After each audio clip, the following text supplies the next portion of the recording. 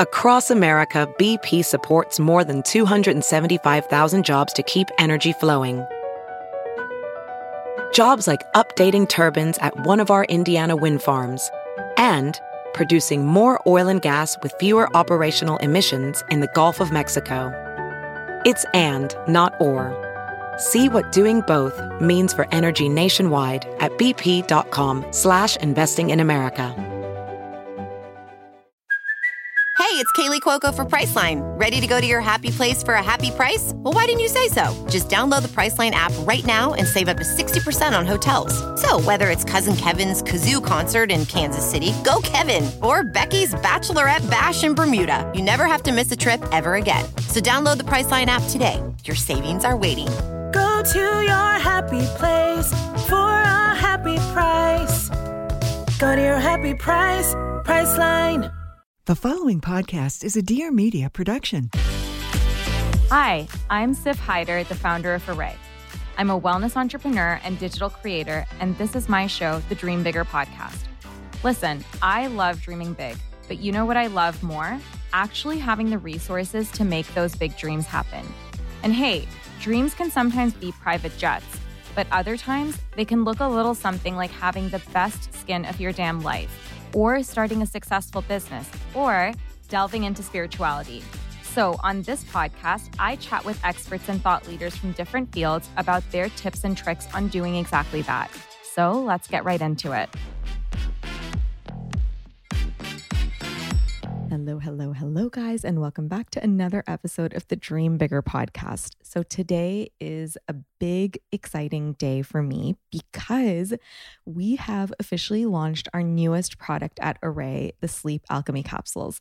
So this has been something we've been working on for almost 2 years. R&D has taken forever because we really wanted to come up with like the perfect formula for sleep, something that was melatonin free.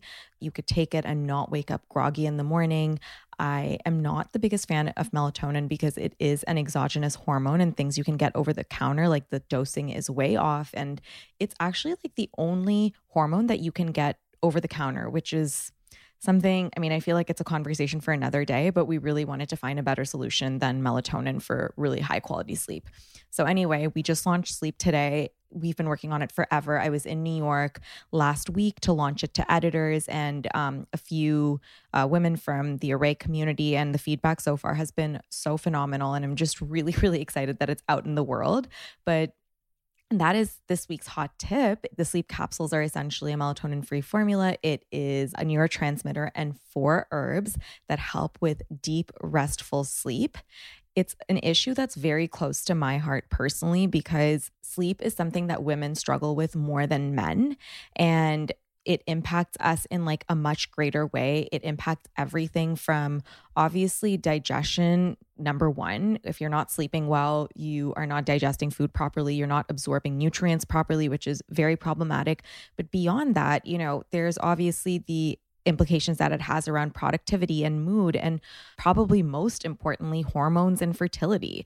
So, you know, as a woman, this issue is like so close to my heart, and I feel like we really deserve good, high quality sleep so that we can function and do all the things that we do in our very multifaceted lives. So I hope you guys get to try the product. Let me know what you think if you do. And yeah, just wanted to update you on that little life update and tell you guys how excited I am about this launch. So let's talk about this week's guest. She is a fellow entrepreneur and someone who I really look up to because I've known about her brand for years. I feel like I've been an OG kind of like customer / brand fan for like, I'm going to say like the last like 7-8 years. So our guest, of course, is none other than the gorgeous Gorjana Reidel, who is the founder of the jewelry line Gorjana. So I'm sure you guys, if you live in North America especially, have seen Gorjana stores basically everywhere. They have these beautiful jewelry stores and they do really high quality jewelry pieces, which are fashion forward, very wearable on a daily basis, and also really affordable. I loved chatting with Gorjana today because she was a wealth of information and especially a really good example of an entrepreneur who has scaled a business very successfully, having not taken outside funding. Again, you know, when I speak to entrepreneurs, this is an area that I'm particularly interested in, because I think it's really important that we get exposure to people who've grown their businesses with outside capital and without outside capital, just so that everyone knows that whatever direction they're going in is absolutely possible. Gorjana also, interestingly enough, since they have a lot of brick and mortar stores, they had to pivot quite a bit during the pandemic and then obviously come back after the pandemic. So it's a really interesting story. She works alongside her husband, who's her co-founder. So lots of juicy bits and pieces to this conversation, and I hope you guys enjoy it as much as I did. This week's review comes to us from Elena Sanders, and she says, love this show. Recently found this podcast and I'm obsessed. Hearing Sif's and her guest's passion will ignite you. This is such a sweet review. Thank you so much, Elena. And guys, if you have 2 seconds to leave me a review, please take the time to do that. It's the best way to support the show. All you have to do is open the Apple Podcast app, scroll to the bottom where it says rate and review the show. Leave me a 5-star rating if you feel like that's what I deserve. And then in the review, tell me what you're loving about the show, what you want to see more of, and any dream guests. It just really helps me mold the show into something that provides a lot of value to you, which is obviously the motive behind why I do what I do. So please do take a second to leave me a review if you have a chance. And with that, let's welcome Gorjana to the show. So I want to talk about your time pre-Gorjana, okay, like the brand. Yeah. Not pre-you. You were working as a model, right? Yep. Tell me about the time in your life. So I started modeling when I was 16. In Scottsdale, we had like a division of Ford. So I modeled, it was called Ford Robert Black. And I started that at 16. And like, that was kind of my intro into fashion. I basically like always wanted to, like, I loved fashion. I was fashion obsessed. Like growing up in Canada, I'd be like at Eau Cotton or like Esprit, like all the time, like as a kid. Esprit, I remember. It was it. It was like the thing. It was the thing. I have always been obsessed with fashion. It was cool. And I was like, oh, okay, like now getting into modeling. And it was awesome from a exposure standpoint, but I was always like, oh, I wasn't really good at it, I could say. Like I was like, that wasn't my thing. But I did fall in love with like the fashion industry in that aspect. And is that when you kind of started to notice jewelry, or like was that later on? Okay, so jewelry literally fell into my life. I always tell people like be open to the signs and like where life sort of takes you. I thought I would always design like clothing because I'm clothing obsessed and all that. And I graduated with a marketing degree, tried to get like a marketing kind of like office job, and I was like, wasn't really flowing. Had retail experience, interviewed at Neiman Marcus like on a whim, and the cosmetic manager was like, oh, I need somebody, can you start like in a week? Like she just happened to be like walking in as I was like walking in, and I was like, great, awesome, we're done. But when that was done, because it was like an internship period, all they had was an assistant manager in the jewelry department. And to be honest, I was like, oh, I love jewelry, but I know nothing about it. Mm-hmm. And then I just like fell in love with it. Like I remember the first day, like the manager walking me around being like, this is this stone. I was like, I am never going to know any of this. This is so overwhelming. Mm-hmm. And then it just kind of like fell into my lap as the medium I was, I guess, supposed to work with. And what was that transition like working at that like marketing office job into like more of like a retail manager? I never position? got the job. You never even got it? No, I was just like, I can't do that. I was like, this is not, I've always been a creative, like so I grew up in Serbia around grandmothers and my mom that were constantly like knitting, sewing, like crocheting. So it was always, everything was handmade. Hands, yeah. And I was like knitting my Barbie doll sweater. So like I always loved that. Majored in marketing because I loved that aspect too of business. I wanted to like be like, have that background. But then realized like I needed to be creative. Mm-hmm. And so, and I guess retail was a great sort of like in between because I was like, I could be around people and be like moving around and like kind of, I didn't feel like I don't know, it wasn't like just focused on one thing. And it was kind of like, what am I going to do? And I continued to model through that whole time. Got it. Okay, yeah. Cool. And then you fall in love with jewelry. What happens then? Like why the desire to start your own brand? I go and work for a jewelry designer that was local in Newport Beach. She did really high-end stuff.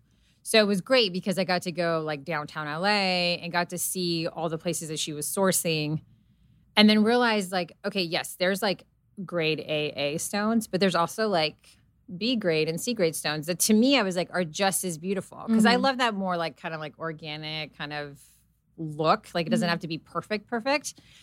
And so I kind of learned the business and then I was like, oh, this is fun. And since I come from that hand making, jewelry is really easy to hand make. Yeah. And I didn't know how to sew clothing or whatever. So like I never got into that. But jewelry, I started helping and like learning how to make stuff. And then I was like, oh wait, I can start making stuff. And I just started making stuff for my friends and family. And then it kind of just grew from there. But it wasn't like a big idea. It wasn't like, I'm going to be a jewelry designer. That's so interesting that you say that because I feel like a lot of the times I think that there's two schools of thought here, right? Like some entrepreneurs I speak to and they're like, I always knew I was going to start this big business and it was going to be a success. And then you have other people who are like, oh, I just kind of fell into it. And like, it really, I mean, for you, it like really fucking worked out. Like Gorjana is like a massive brand now. Yeah, which is, I don't even think it is. I mean, you know what I'm saying? Like, I don't look at it that way, but yes, like basically my husband and I were like, kind of between things. He has like a marketing degree and a law background. And then he's like, look, you're making all this stuff. He's like, let me call stores for you. Because I was petrified. I was not a salesperson. I was not like, oh, hey. So he would call and be like, hey, my wife has a jewelry line. Can she come show it to you?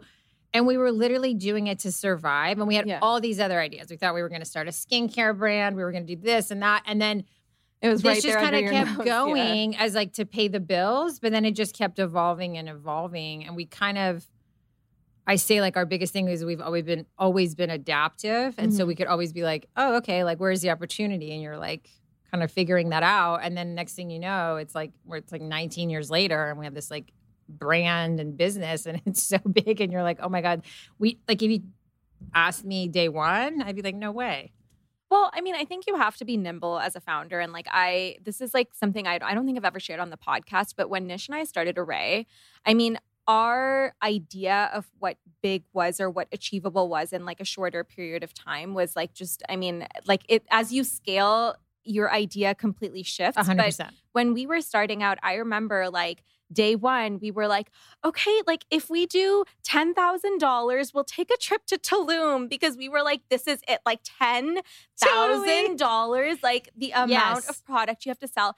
And now it's like, you know, like what is $10,000, you know? No, 100%. You're like, okay, that's nice. But like after all the expense, like once you get into it, you're like, oh. And I don't know if everyone does this, but I feel like the scale just keeps moving up, right? Because you're like, also, you want to keep it interesting and kind of like keep growing. And it's the whole process of like that adventure, right? You're constantly learning. And so with that comes growth. And so it's just this evolution. And next thing you like look back and you're like, oh my God, I thought that was going to be a big deal.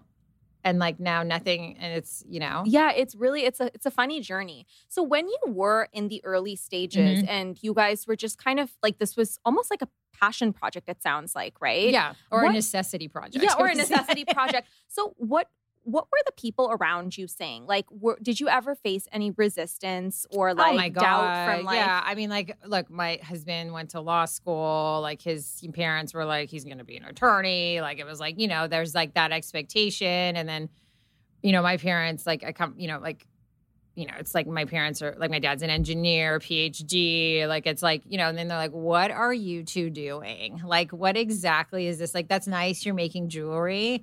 But like, literally, like we would go to stores, it would be in a fish tackle box. Like I was like taking, so to our family, I think they were like, that's nice. Like this will be a nice phase for them, but then they'll find their way. So I think most people thought we would like find our way to something else. Like not that this was going to be the thing. So like what advice do you have for other kind of business owners or like early stage founders perhaps who are going through the same thing and maybe their families and friends just don't really get it and there's like a little bit of resistance or pushback or just kind of confusion there? Yeah, I mean, I think you got to stay true to yourself. And if you truly believe like you're on the right path, it doesn't have to be like because what are you doing? It could be just because like it's sustaining like the kind of life you want to have. You want to be an entrepreneur. You want to try different things. Like if that feels right to you, just stick to it. It will eventually make sense. And maybe, I've been around a ton of entrepreneurs that like it is a stepping stone. Then they get to like something else. It's like another venture they do. But I feel like you just kind of have to believe in yourself and not, I always say like from a perspective, like no one knows what you're going through fully, right? You're the only one. And so I think if it makes sense to you and whoever your business partners, or if it's just you alone, like I think that's the most important thing, because then you can be authentic to that and stay true to that. You know what I mean? Were you always like super confident? Because did you have moments of doubt? Because I think that, people have different personalities, but sure. As you tell me this, you sound like someone who was very sure of themselves, even though it wasn't necessarily the conventional path. My husband and I say we have blind confidence. Yeah. Like it's almost like this, like, yeah, the we naivety. can do it. Yeah, it's this naiveness that you're like, yeah, we can do that. Like, I don't really know how hard that is. And there's been tons of times when I get into it, I'm like, oh my, you've got to be kidding me. Like, this is way harder than I thought it would be. But you like push through. You have that like oomph to just go like, okay, I want to achieve this and I need to get there. I mean, a lot of the times too, though, I will say like we've set not goals, but been like headed in a direction and then realize like, oh, well, to get to point B, we're going to have to go like around this way. It's not going to be like this way. And we've been very adaptive in that way. And you kind of have to do that. And sometimes the end result also changes of what your goal is. Like, I'm sure for you, like you're like, oh, we're going to we want to do this. And then you're like, oh, like we never thought we'd have our own stores. We have 28 now. I mean, that's massive. It's massive. Like, I never even thought that was a possibility. Like, it wasn't even in our, not because it wasn't a possibility, it just wasn't even a goal. And then all of a sudden we like opened one and we were like, oh, wow, this is like really cool and like really a different experience for our customer. I really think like this is our path. And then you kind of start following that path. Hi, guys. My name is Sarah Nicole, and I am the host of the Papaya Podcast, where each week we dish out some sweetness mixed in with some seeds of wisdom, all through candid conversations in a very real and tangible way. I want everyone to know that they're not alone and that we share in these experiences called life. And sometimes when we get to know somebody else's story, it changes ours a little bit as well. So I want you to tune in with us on Mondays, subscribe, rate and review it, and keep these conversations going with us. You can tune in behind the scenes at the Papaya Podcast and the Birds Papaya on Instagram as well. Can't wait to see you next week. I really do think that as an entrepreneur, you actually have to be nimble and adaptable. And I think that people have this misconception that you must start a business with this like big business plan. And like, no. Business plan? Like, I didn't, like, what the fuck is a business plan? Like, I did not have one. I've never had, we never had that. No. And I'm sure that there are maybe people who are a bit more methodical about how they start their business, but a lot of people I speak to, it's more so like we have this idea, like I'm going to pursue it and then kind of like adapt as it takes me to a certain place. Yeah, you figure it along as you go. Like my other thing is like I see people do is they do the business plans and then they raise all this money. It's like I'm like they seem like Ponzi scheme businesses to me. Like I'm like, if you have to make money, your business has to make money. Unless you're, I mean, at least for me, like I'm very grounded and Jason and I are both very grounded in that way where it's like, what are we doing otherwise? Like I'm not on this other, I don't know, they seem kind of floaty and airy businesses to me. Like I don't understand whether, like who's paying the bills, like where the money's, like it's like you sell something, you make money, you have to make more money than you're spending. Like, I feel like if you kind of stick to some of those, like, they're super basic principles, you should be pretty good. Because I think it allows you then to have the ability to be adaptable and adjust and maybe slow down if you need to. Or, because I have watched a lot of businesses, people put themselves in these high pressure situations and then you like have to go at a certain pace and have all this goals to hit and planning. Like one of the things that we spent so many years doing this, like planning. We don't do planning anymore. We really literally are like, we look ahead as much as we can and kind of try to predict, but we've never been like, give me one person that did like a business plan and was like 100% accurate. Oh no, it doesn't happen. It's like not possible. No, and something's always off and then you're disappointed. And then I'm like, well, you're only disappointed because you thought you could predict something when you really should be happy because maybe actually exceeding it in a different way than you anticipated. But you know what I'm saying? If you're setting expectations to hit every metrics at like a certain level, and you're never going to. So I want to kind of go back to something that you said, which is obviously like the profitability bit, right? Yeah. Because there's like different schools of thought here as well. Like, you know, some brands do choose to raise money. Others go the profitability route. And I'm guessing like that's kind of the direction which you guys took. 100%. And I think, I'm not saying you can't raise money. You can totally raise money. But I think you have to have a profitability model to sustain. I guess the unit economics do have to make sense. Yeah. And I think also, I was never comfortable. We were never comfortable with that proposition because I find that like if someone's going to give me money, it's like that's a lot of burden and a lot of pressure that comes with that, right? And then that's like you feel like you owe them something and you have to like, you know, I don't know. It's like all this stuff, and I think it takes away a little bit of your, not a little bit, quite a bit of your nimbleness, because then you're focused. These things become a priority. And you're also, I feel like, artificially growing your business to a certain extent. And so if you don't have an organic growth and that organic growth can't continue to support your overall growth, right? And you're constantly fueling it with falseness, I feel like there's a cliff you're going to come off. Does that make sense? Yeah, it does. So, but that's also maybe just for our type of business. I know there are other businesses that obviously like you have to raise money because you need like a certain amount of capital to even like do whatever product you're doing or whatever. I'm saying I feel like in product-oriented businesses, if you can goal for profitability, I think it's the safest way to go. So would you, like if today you are to start Gorjana, because you guys have been at it for 19 years, right? And like I think that my first question is, do you feel like the market was like less saturated back then than it is today? Or like, do you feel like the competition was like equally there? I think it was equally there. I mean, I remember going to store. It was just different. So like when we would go to, because we predominantly worked with wholesale boutiques in the beginning. Right. And I remember going in and they're like, the number one category we get called for appointments for is jewelry. Interesting. And that's because most like creatives, like it's easiest to go and order gemstones and wire and chain and make your own stuff. Like it's an easy thing to learn how to make. Like you can watch videos and it's not that complicated of a thing. And I think there was the barrier to entry was so low for jewelry. Where if you get into clothing, you're dealing with minimums and all that kind of stuff. Like at first, like I was making all the product. So if you wanted one necklace and you were a boutique, sure, I'll make you one. You want one in blue and 3 in pink? Great, I can do that because I'm making it myself. So no, but it's definitely different now. I mean, when we started, if you had your own website and you sold on it as a brand, that was like a big no-no. Really? Like as wholesalers wanted to be the point of purchase. So my God. Things have changed. Yeah. So if you look at like, they would be like, oh, you have a website? We're like, yeah. We're like, oh no, it's just like to show what we do. They're like, oh, okay, good. Because we don't work with brands that like sell on their own. Like even big brands, like at the time, like huge brands didn't sell on their websites when we started. Oh my God. I'm like floored. I know. It's like, so for me, I feel like a dinosaur sort of in this, like I've seen this shift, right? And it's like if you don't have a website, if you don't have a D2C, are you in Joe? Yeah, like why would you not? That is just wild. So I think the main shift probably in terms of like how you start a business is probably like now, like it's so easy to start a website. Even when we first started our first D2C website, like the amount of programming, it was so complex. Now it's like you get a Shopify website, it's up in like 2 days and you're good to go. Like take some photos. Like that is so much easier now. Now it's like almost anyone can have a website.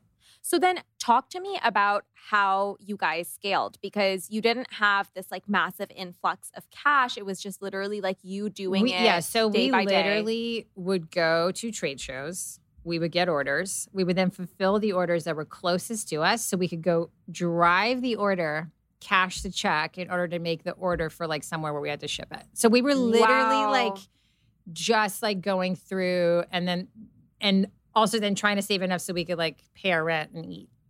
So it was like literally like we started this on our apartment floor. Wow, that's crazy. Yeah, like we was literally hand to mouth, and we did it. So we started with wholesale boutiques, and we still work with wholesale boutiques. And we did that for a very long time. And then we started our own e-commerce site. But that was like, even then when people were like, will anyone buy anything online? Like that was not a possibility. And you're like, yes, people will transact online. And then that's obviously grown over the years and slowly. Like then we started working with like bigger department stores and like Nordstrom's and Bloomingdale's and that stuff. And then we opened our first store kind of on a whim on our own. And then it was so awesome. Then the trajectory. What drove that decision to start your own retail store? Strictly intuition and blind confidence. I mean, we live in Laguna Beach. Mm-hmm. It's an awesome beach town. There's this little store on the corner we would drive by. And I was like, you know what? If we ever opened our own store, like that's where it would be. And so we really did it as more for like our brand that we have.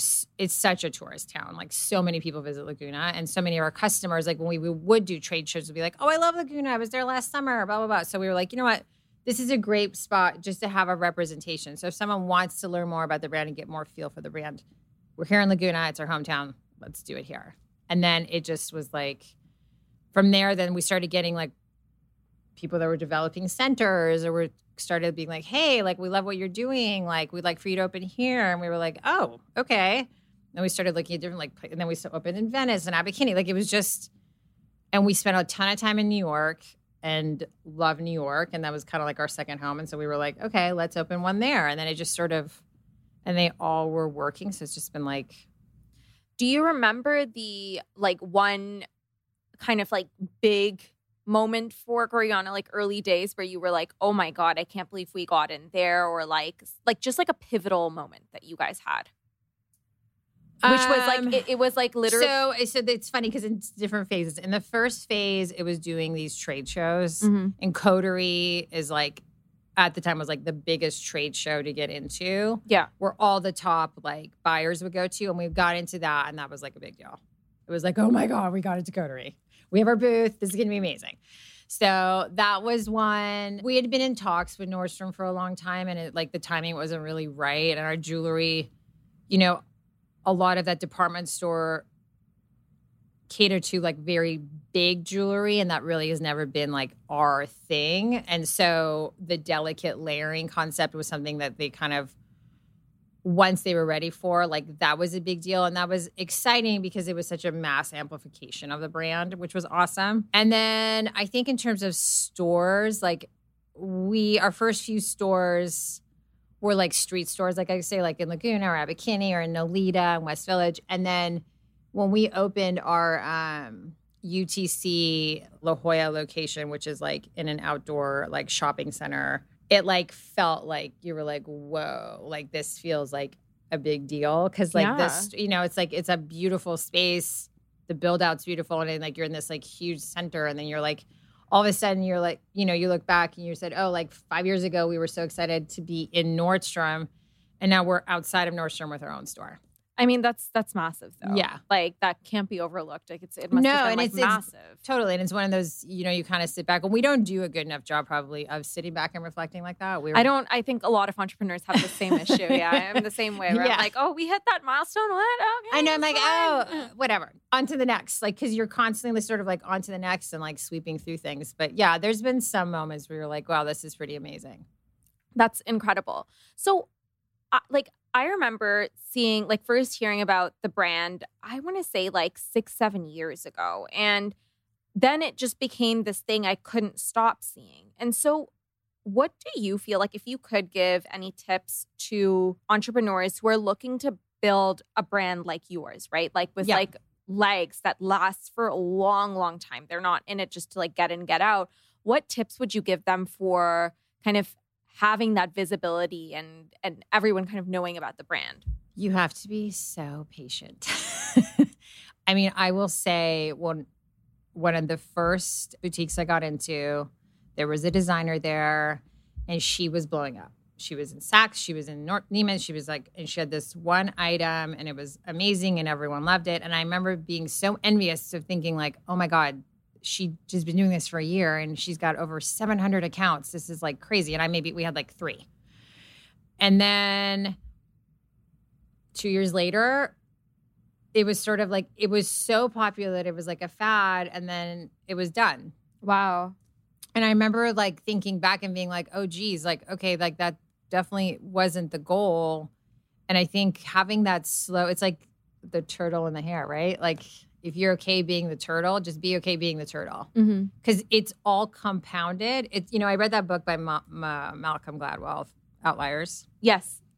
And that had a huge actually impact on me because I always felt like, oh my God, like we've been doing this so long. And it's like, it's great, but you're like waiting for that moment where you're like, all of a sudden it feels like you're like really like getting momentum. Yeah. And it just never, I don't know. I felt like it was taking forever. And then I read that book and I was like, oh no, wait, it's 10,000 hours. I'm like, although I feel like we've done like 15, but that's okay. It's still just like, you have to put the work in and it's all the little decisions you make. And it's all, like our brand, like that perception of that it's everywhere. I think it's only because like we work with so many wholesale boutiques, then we worked with department stores, and then we have our website, and then we are on social, and then we have like, so it's like all that stuff coming together to make everyone then feel like, oh wait, you're just like all of a sudden here. I'm like, no, this has been like 19 years we've been doing this. That's a long time. That's a lot of hours. So when it came to like building a brand and being okay with being a turtle, what do you have to say about competition? Like, were you ever afraid that another jewelry brand would come and kind of like just kind of take over the market, or like what are your thoughts? No, because there? I think there's room for a lot of competition. I think people, like even for me, like I definitely have my certain brand loyalties, like certain designers that I love and I keep going back to, but I always love discovering new ones too. It doesn't mean I still don't buy the other ones. So I do feel like it doesn't really worry me. Like I do get worked up when people start copying, like but that's like a whole nother conversation. And I've learned to just sort of deal with it and be like, you know what? It's flattery, just move on. We're doing what we're doing and it's fine. I try honestly not to look at things so much so that sometimes we have come out with some stuff and I'm like, oh, why didn't no one tell me that this person, that's like what they do? Like, I don't even know because I really try to like sort of stay in my own like creative bubble. I do the same. I'm like, otherwise I feel like your creativity is like interrupted and if you don't realize it, just subconsciously things are entering your sphere and the pureness of your ideas go away. Totally. And I feel like when we come up with something and we get really excited, I'm like, yeah, that's awesome. That's awesome. And it's like, this is new and it's different. And we still, I mean, it's like 19 years and I still get excited about collections, which is awesome because I'm like, okay, clearly I'm doing the right thing. But I feel okay because I feel like, okay, that organically came from us. Like I'm not sitting here on Instagram, like looking at what other people are doing.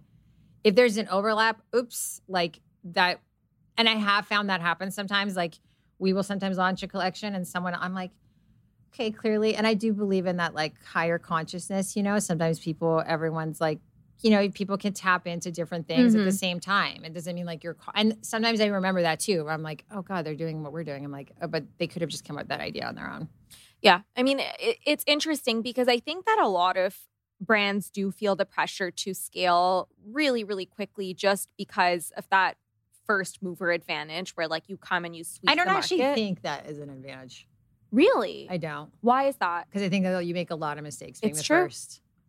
I think there's and I've watched a lot. I mean, there's been some jewelry brands that have come ahead of us and, everyone's like, oh, we're going to, like, look what they're doing. And you're like, yeah. And you're sitting here and you're like, oh my God, that's amazing. And then, they're out of business. You're like, oh, okay. Well, what did they, and I'm like, okay, geez, like, what did they do? Like, what mistakes did they make? Like, how can I learn from that? And like when you're in uncharted territory, it's like, it's easy. It also like you don't have to think about challenges, I feel like, in the same way because there's no one really like in front of you. Yeah. Or there's not as many. So you're like, I can go here and here and here and here. And then you're like, oh, wait, I should have maybe not done those last three. Yeah. And you wouldn't have known that because like, there's just, you're kind of I think that like mass growth mindset is okay for certain things, but you should be probably be more methodical about what you do.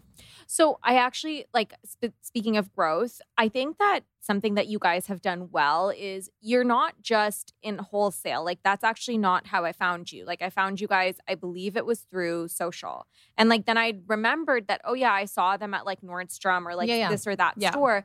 But how did you guys adapt to kind of live in this world where it's like social first and web first? Because when you guys were originally like doing your thing, it wasn't really like that wasn't the world that you were in. No, totally. I still don't think that is. Like, we still were like now retail first. Like, we don't really like, yes, obviously we have our website and yes, it's important and it's amazing. But I don't think we're not a digital first company. Like, I'm very much like, I still believe in the retail experience. I still believe like I said, like I went to Lulu in Georgia today because of their pop-up because I wanted to feel the furniture. Yeah. Right? I want to sit in it. I'm like, that looks amazing online, but can I sit on this couch? And it was really amazing.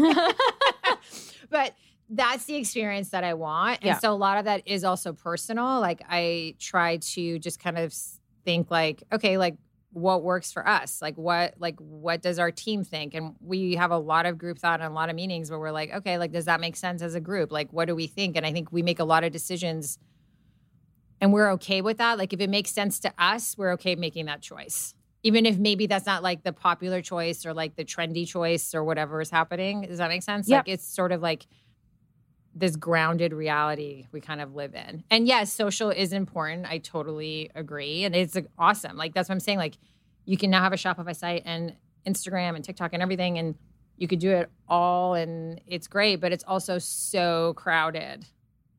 And if you're just focusing on that, I don't know. So as a retail first brand in that case, what happened during COVID? Because I'm sure it was, Well, we thought we were going to close for 2 weeks. And it ended up being, I think, 8 weeks, 6 weeks, 8 weeks. I think we were closed for 8 weeks or 10 weeks. What was it?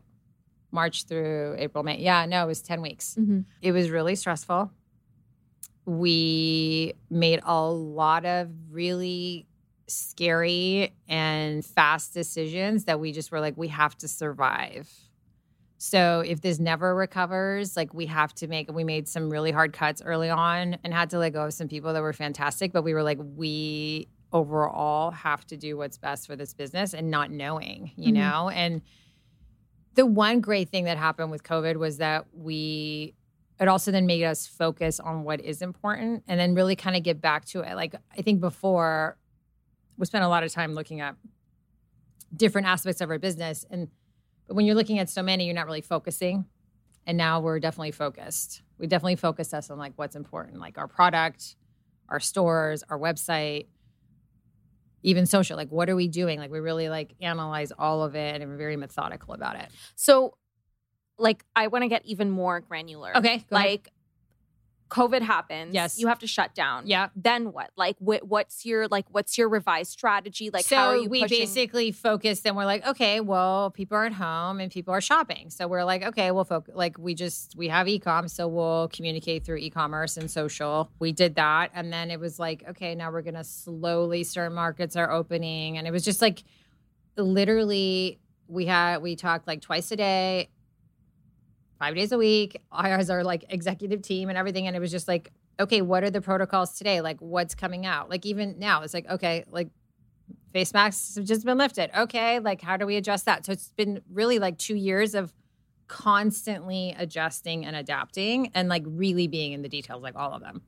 Yeah. I mean, I think if anything, COVID has taught I think everyone, not just entrepreneurs strictly, but like everyone to be nimble. And like, I think if you don't adapt, you'll lose in this. But also like very quickly responsive. Yeah. So it's like you can be nimble, but then you have to like make really fast decisions and say like, oh, okay, this is a new protocol. We need to go with this.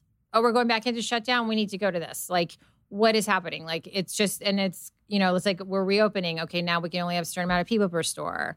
And we have to order sanctions so people can wait in line. Like, it's like all that stuff, all those little details just so magnified in everyday decisions. Yeah. With retail, like I can't, like, I've spoken to my friends who have like coffee shops or like restaurants, and it's like, it's been the most insane thing to hear about like what COVID did. No, that was crazy. Like you can go into a restaurant, you can't, and then takeout and not takeout, and you're like, oh my God, and you're trying. It's just been. I can't imagine for restaurants. That was so much worse. At least for us, we weren't dealing with that, but. But, you know, Gorjana, what's crazy is I went back to Toronto, like, you know, like as things started opening up, and I went and I walked around like one of my favorite streets, which is just like filled with like amazing luxury stores. Okay. And I literally walked and so many were gone. Yeah. Like so many shut down. And then I went to our like big mall. And again, like so many stores had shut down, and it was I mean, it's been wild to see like the impact that it did have on certain retailers. No, it's terrible. I feel like you guys obviously. Well, I think what we did is we quickly were like, that's not what we want. We're like, okay, what can we do to make sure that we can, when we reopen, and then like hold out and weather this storm. Yeah. And so we really drastically were like reduce expenses and everything we could, because we were like that the goal. We didn't want to make rash decisions and get into a point where we had to then be like, oh, now you got to close some stores because we can't figure it out. Yeah. I mean, it's awful. Yeah, no, it's been terrible. And it's so sad. I mean, I know like we walked, like, remember going back to New York for the first time. I was like, oh my gosh. It's actually heartbreaking. Yeah, like, it's awful. It just doesn't, like, it didn't even feel like New York. Like the first time I went back post-pandemic, because funnily enough, I was in New York the day that the first case was announced. Okay. And like I was supposed to go back to Toronto the next day, and that's what I did. And I was like, I remember having dinner with a friend and being like, can you imagine if these conspiracy theorists are right and the city shuts down? Like, that's impossible. It's like doomsday. And then like a week later, everything shut down. And I went back like post-pandemic, and I was like, whoa. Yep. I mean, it's just... like, it's crazy to watch. No, it's crazy to watch. The only good thing that happened in New York was I love the outdoor eating now, because it feels like you're in Europe, and it's like that. Like I was like, this is the only benefit is now that everyone has outdoor seating, and it's like really very cute. Cool. They really did it up. So cute. I was like, this is so charming, and these little lights, and you're like outside, and I love it. Yeah. I love it. So you've been doing this for a really long time, and so I want to talk to you a little bit about mentality. How do you not get emotionally thrown this way or that way based on how the company is doing, like either on a daily basis or a monthly basis, or is it something that you deal, like, you know, it's just inevitable? No. So one thing I realized early on, which I'm so grateful, I probably don't tell him enough, is that, so doing this with my husband, he really bears a lot of that, like, roller coaster burden and the stress of the business. And so thank you, Jason, because I realized early on, to be creative, I can't do that. And I have faith in our team and faith in him that everyone's making the best decisions they can, and everything will work out how it's supposed to be. But I can't be in that day-to-day anxiety, because I will not be able to create. So for me as a creative, like I'm aware of it. And if there's bigger things, of course, like COVID or whatever, like that was fine. But then I've been able to sort of like compartmentalize that and be like, okay, like it'll be okay. I'm not there day to day, but like I can focus here, because I know at the same time, like for the team that's dealing with all that, they're like, okay, we have faith in you. You're going to like design new product that's going to keep us going. Right. So like everyone kind of knows like where we all need to focus our energies. And we found that footing probably pretty early on, and it's been great. Yeah. I mean, I think that like Nish and I discuss this concept a lot. It's like 1 + 1 should equal 3. Yes. And in like a business capacity, right? And so we never overlap on the things that we're taking on, because otherwise like we're not able to thrive in our individual areas. And I think like this way, like the same way that you guys are doing it, you're just able to accomplish a lot more, and it works more synergistically, you know? Totally. And I think like one thing, like we are still working from home and are permanently working from home, because what we found too is like being like, even if we're in separate rooms, like you're more connected because you're more aware of what the other person's kind of going through, even energetically. And so I think when we were in an office, we would go to the office and then not see each other all day and have totally separate experiences, totally separate days, and then go home and frankly, I don't want to talk about work because like we have 2 kids. I'm like, let's just be in home mode. And then to try and like come together on the same energetic plane at the end of the day when having 2 completely separate different experiences was really difficult. And this has been a lot easier because I think when there are bigger things, we talk about them like right away because like we're in the same place. Yeah. And there's not distractions. And now that the kids are like back in school, like it's even like more so. And then I don't know, just like having that space for each other, but we're also like give each other our space. Everyone like, you know, even like our whole team, like everyone's doing their thing. But then everyone knows and is comfortable like bringing it to the group if it's like something that's bigger and affects everybody. But you have to give everyone has to have like a certain trust level. You know, I couldn't agree more. So since this is the Dream Bigger podcast, I want to equip our listeners with like tools from the very best, which is people like yourself. So I want to do a quick rapid fire. Okay. 3 questions. Okay. So first, what was a big dream you had when you were younger that never worked out? Well, it's because being a model. Like I thought I was like, I'm going to be Cindy Crawford. It's like totally, I'm going to be a model. That's what I'm going to do. And then I got into it and I was like, oh, this is cool, but like not for me. And so I think like I learned actually probably pretty quickly to listen to my intuition and my gut and be like, you know what? That's not gonna. That's a good tip. Yeah. That's a really good tip. Because I think like sometimes having that vision of like, oh, that could be so much fun and seems so glamorous. Like I see people now, they're like, I want to be an influencer. I'm like, okay, that's just, I understand what you think it is, but like I'm not sure you really want everything that comes with it as well. Yeah, absolutely. Yeah. What is one book you think our listeners should listen to?